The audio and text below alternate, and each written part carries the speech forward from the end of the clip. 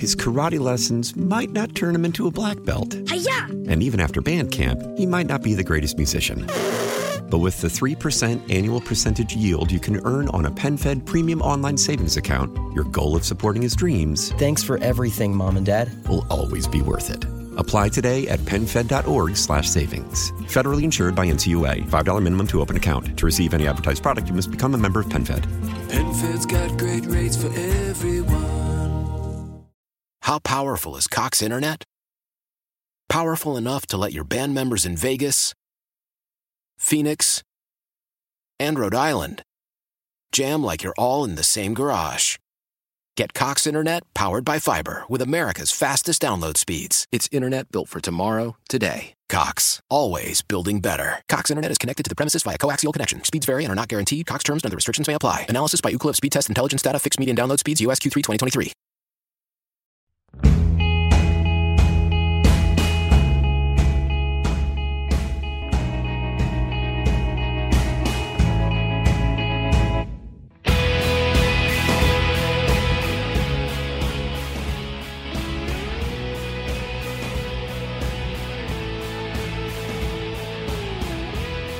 The Derek Chauvin trial will answer one central question.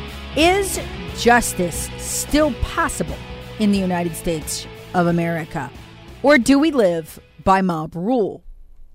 Breitbart's John Nolte absolutely nailed this in his piece when he wrote, "There is no question if Officer Derek Chauvin, the man accused of killing George Floyd with the knee to his neck, if Chauvin is acquitted," Nolte writes, "anyone who lives in a Democrat-run city will be in mortal danger.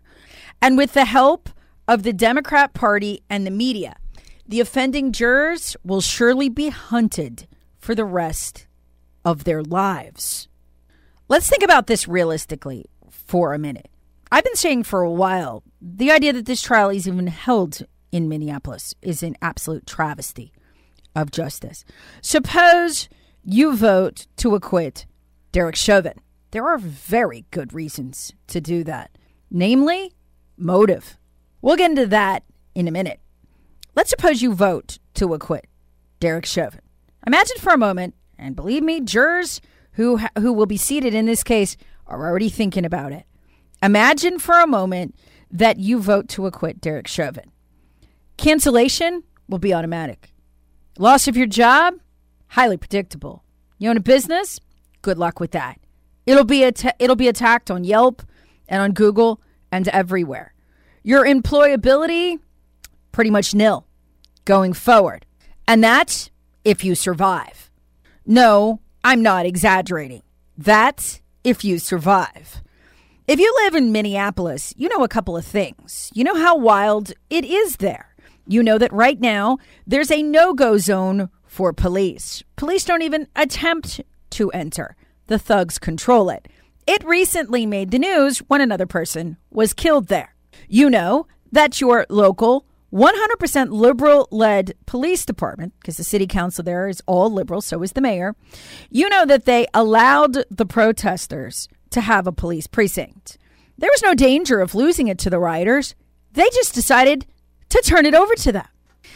There is a very real question. If you are one of these jurors, and if you were to vote to find Chauvin innocent, to acquit him, that the police might not come to your house when the mob is there to burn it down. Let me paint you a picture of a war zone.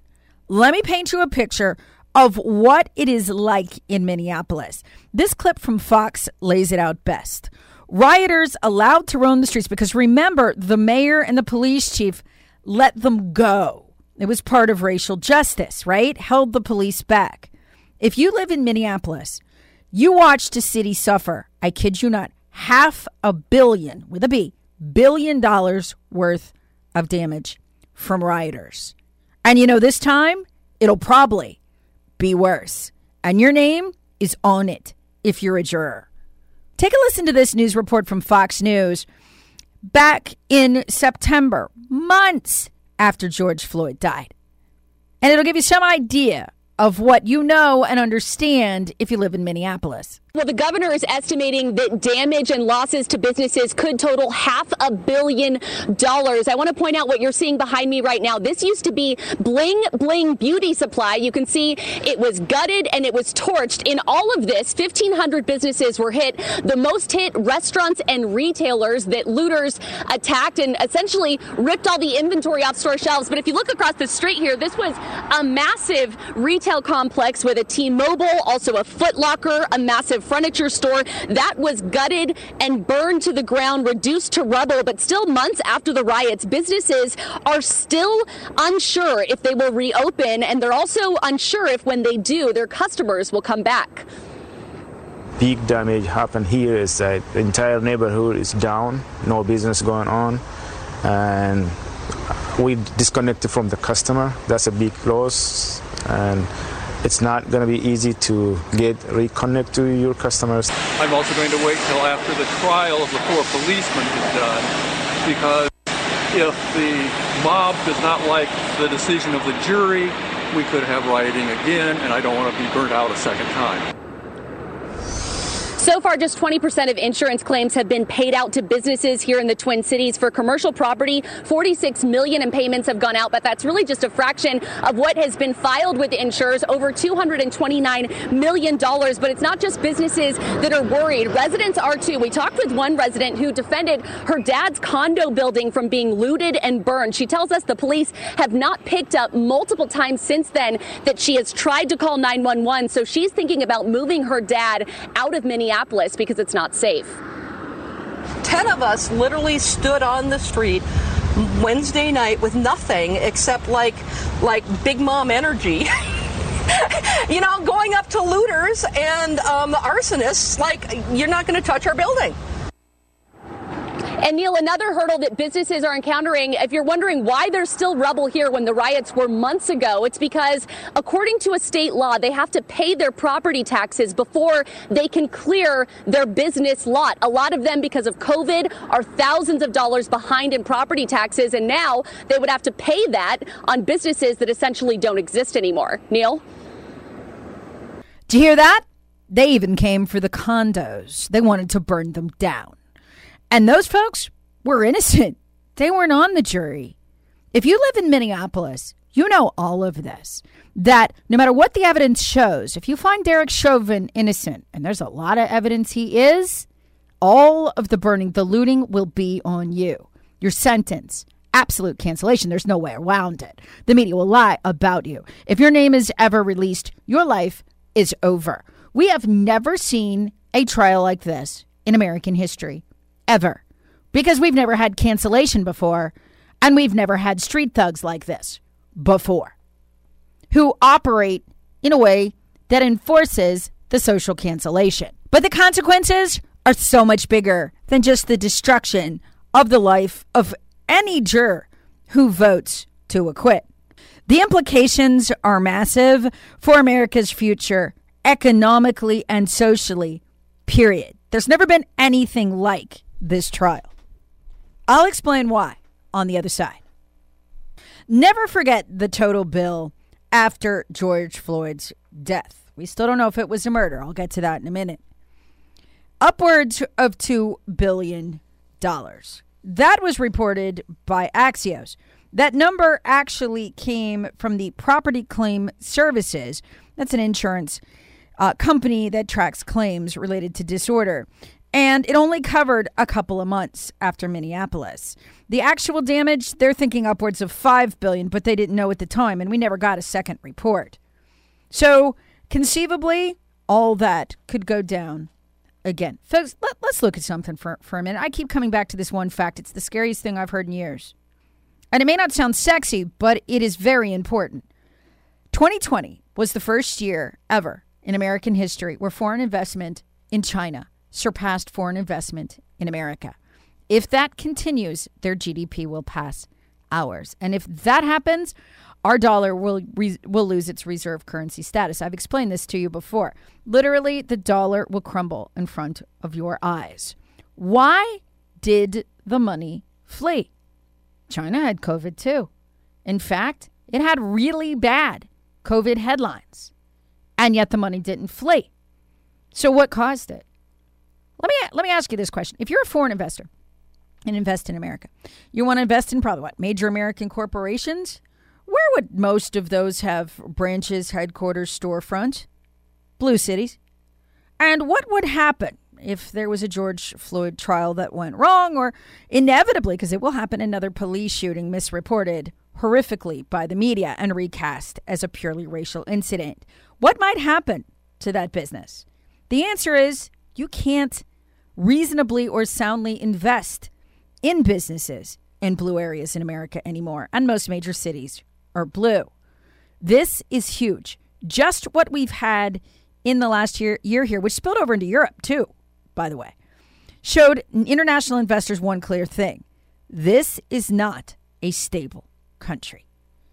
And if this verdict goes the wrong way, anything other than Derek Chauvin is guilty, they will tear the country apart again. And liberal police chiefs, liberal city councils will let them, and investors will flee. You simply don't want to own property in a blue city. What's the point? There's so many other more stable places on earth you could go. And that is the decision that people made. Now, I'm sure some of it was COVID driven, the investment in China. It's not purely George Floyd, but it's the instability as a whole. Nothing like instability for driving investment dollars away. And when at the end of all of that, you have an election that half the country thinks was stolen, and your lawmakers in your capital can't even go about their business except behind fences and concertina wire, investment just doesn't go there. It doesn't matter what you think about the way that looks. Investors aren't partisan. Foreign investors particularly aren't partisan. That's what's on the table here. Jurors may not fully grasp those implications, but they understand, and they're already beginning to make calculations. Well, even if this guy is innocent, I don't know if I can fail to convict him. How do we know they're making those calculations? Because a juror actually said that. Juror 62, not even the first of the jurors from the jury pool they've interviewed, who says he doesn't want to serve because he's afraid for his family's safety if he serves on the George Floyd jury. He's not wrong about that. This guy also said, incredibly, one verdict is the path of least resistance for public opinion. That's what he told the judge. One verdict is the path of least resistance. It'll cause the least damage and bloodshed and destruction. But then he said he knows that verdict might not be the truth. Folks, when we have any political force in America that can cause this level of terror among a jury pool, we are no longer a free country. We are a banana republic. We have brown shirts in our streets. We are exactly what investors voted with their dollars that we were last year, an unstable regime. Folks, when the communist regime of China looks more stable than the United States of America, something's wrong. And that is what this trial is about too. Because a shocking number of people appear to actually know the truth here. Last June, after the George Floyd situation went down, 60% in a USA Today Ipsos poll described Floyd's death as murder. They're not to be blamed for that. If you saw the video, it was terrible. How could you think anything but murder? My God. And then the rest of the video came out. And then the facts. And they might have circulated wider than I even thought. Because today, the percentage that calls what happened to George Floyd murder is down to 36%. It was 60% of Americans in June. It is 36% today. Because you draw a very different conclusion once you learn that George Floyd himself believed he was overdosing. That from the autopsy, we now know he had 3 times the deadly level of fentanyl in his system that it takes to kill you. And he also had meth. And he also admitted on the video that he had inserted the fentanyl rectally. And he also believed he was dying before anybody ever laid a hand on him. When he was still standing up, he said, "I can't breathe." There's a good reason for that. You can find it in the autopsy, and it's pretty typical of drug overdoses. His lungs were filling with fluid. In fact, at autopsy, his lungs weighed twice what a normal healthy man's lungs would weigh. They were still filled with fluid. None of this had anything to do with Derek Chauvin. Because you draw a very different conclusion as you watch the video, as you see George Floyd not interacting with horrific racist cops who hated him, but telling them he had inserted fentanyl into his rectum. He was having an overdose. He knew he was dying. He was crying because he knew he was dying. He begged them to tell his children that he loved them. He even begged them to not let him die alone. He wanted the very officers we've been told were racist thugs to sit with him in the back seat of that car, the police car, for one simple reason. He didn't want to die alone. It was one of the most heartbreaking things I've ever seen. That basic human need to want someone, anyone, even someone you don't know, to hold your hand so you don't die alone. The officers couldn't do it. They couldn't get in the back of the car with him. It is dangerous to lock yourself in the back of the car with a drug overdosing suspect. So George Floyd cut a deal. Take me out of the car and put me on the ground. That's when things went awry. Yes, he asked to be put on the ground. The Minneapolis Police Department training manual mandates that in cases of drug overdose, you are to use either the conscious or unconscious neck hold. That's the knee to the neck that we all saw on that video. Now, if somebody is drug overdosing, they run the risk of excited delirium, where your heart literally blows up because you're overdosing. And so they've got to find a way to control you. The purpose of the unconscious neck hold that they are trained to do is to knock you unconscious. There is no time limit in the manual. You go till they pass out. Does it kill anyone? Not really. It's actually shocking because it looks so bad. This is an article from NBC News back in June 1st, 2020. Headline, Minneapolis police rendered 44 people unconscious with neck restraints in 5 years. Every one of those, the police chief had to sign off on. And he did nothing.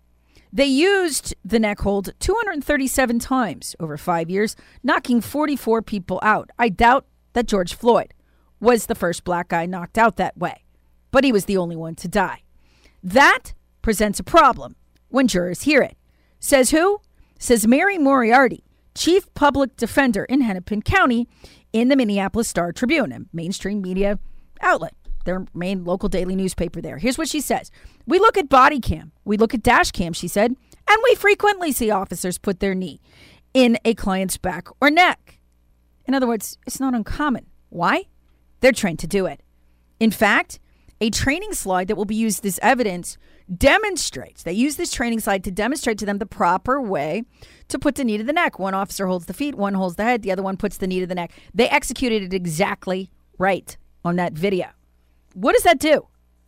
Well, we can make an argument over whether Minneapolis should have had the neck hold. Seems a pretty dicey thing to me, but I don't know. They did it 237 times and it was okay, I guess. But you cannot argue that Derek Chauvin randomly did this because he was a racist. That's impossible. He was trained to do it. And that gets to motive. And that makes it really hard to make this murder. In fact, I've argued the person who ought to be on trial here today is the police chief of Minneapolis, who tragically threw Derek Chauvin under the bus, pretending that he hadn't trained his officers to do this, that he hadn't signed off on it 237 times, that he hadn't put it in the training manual, that he hadn't put it in the training slides. He's a liar, and he should be on trial. Him, not Derek Chauvin. Instead, they all pretended it was something Derek Chauvin came up with at the last minute, fired him, called him a racist, and threw him under the bus. There are massive problems with this, folks. You know what this means? If Derek Chauvin is convicted, it means that every police officer around the country who's telling themselves, well, you know, I'm a good person. I'm not a racist. I'll just go in. I'll do the policing job I've always wanted to do, and I'll follow the training manual to a T. I'll be a good person. It's not enough. Not if the media wants to build a racial narrative around you. You will be betrayed and thrown under the bus by your leadership, particularly in a blue city. This will make blue cities lawless. If this guy is convicted, it will make law enforcement in them impossible. And that will make foreign and local investment in them nearly impossible. They will become, over time, policeless no-go zones. You'd have to be insane to work in one of these. And officers will get this. There is a horrific price to be paid for the vote to convict Derek Chauvin. It will destroy policing in America, particularly in blue areas. But what juror in their right mind would be willing to pay the other price? permanently canceled, always dubbed a racist, barred from public life. Don't be surprised if their Twitter and Facebook accounts are taken, unemployable, destroyed by cancel culture, and probably a mob that ultimately burns down their house. They would have to live in fear forever. And then there's this. Vote not to convict, and you will literally be blamed for the violence that ensues. Keep in mind, the violence that followed George Floyd situation over the summer, over 30 people killed, including 3 officers of the law, one shot execution style in the back of the head in Las Vegas. He's a vegetable. He's only 29. He's still in round-the-clock care. He'll never leave it. He's permanently paralyzed, and he's a vegetable. You'll basically have death, mayhem, and destruction, just like that audio clip I played. And for many Americans serving on that jury, they'd feel like it was on them. Like maybe the better thing to do is just to go the easy way. Be a hero. Be lauded. Be praised for overcoming the racism and delivering justice. Be the one who keeps the city from burning. You have to almost already have made these calculations if you're even going to serve on the jury. And to a simple mind, it would seem, an average mind even, it would seem like the best thing to do for the country is to give in to the mob and convict them, no matter what the evidence is.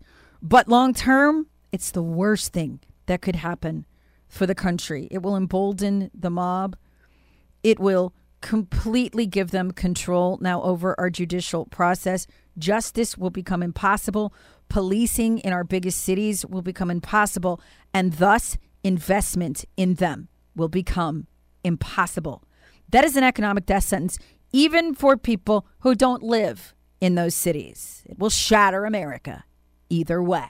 Thank you for listening to today's edition of the Battleground America podcast. Please subscribe and share with like-minded Americans while that kind of thing is still allowed.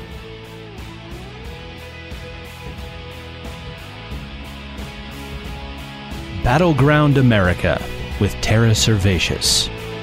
Please subscribe on radio.com or wherever you get your favorite podcasts. Be sure to share with your friends and family. Thank you for listening.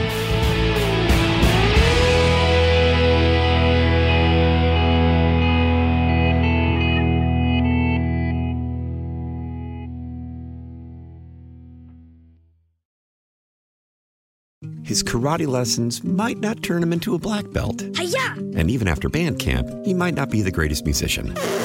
But with the 3% annual percentage yield you can earn on a PenFed premium online savings account, your goal of supporting his dreams... Thanks for everything, Mom and Dad. ...will always be worth it. Apply today at PenFed.org/savings. Federally insured by NCUA. $5 minimum to open account. To receive any advertised product, you must become a member of PenFed. PenFed's got great rates for everyone. Why? Why? If you have T-Mobile 5G home internet, you might be hearing this Why? a lot. Why? Every time your internet slows down during the busiest hours. Why? Why? Because your network gives priority to cell phone users. Why? Good question. Why not switch to Cox Internet with 2 times faster download speeds than T-Mobile 5G home internet during peak hours? Okay. Stop the whys and visit cox.com/5G home for details. T-Mobile prioritizes certain T-Mobile phone users over home internet users during times of congestion.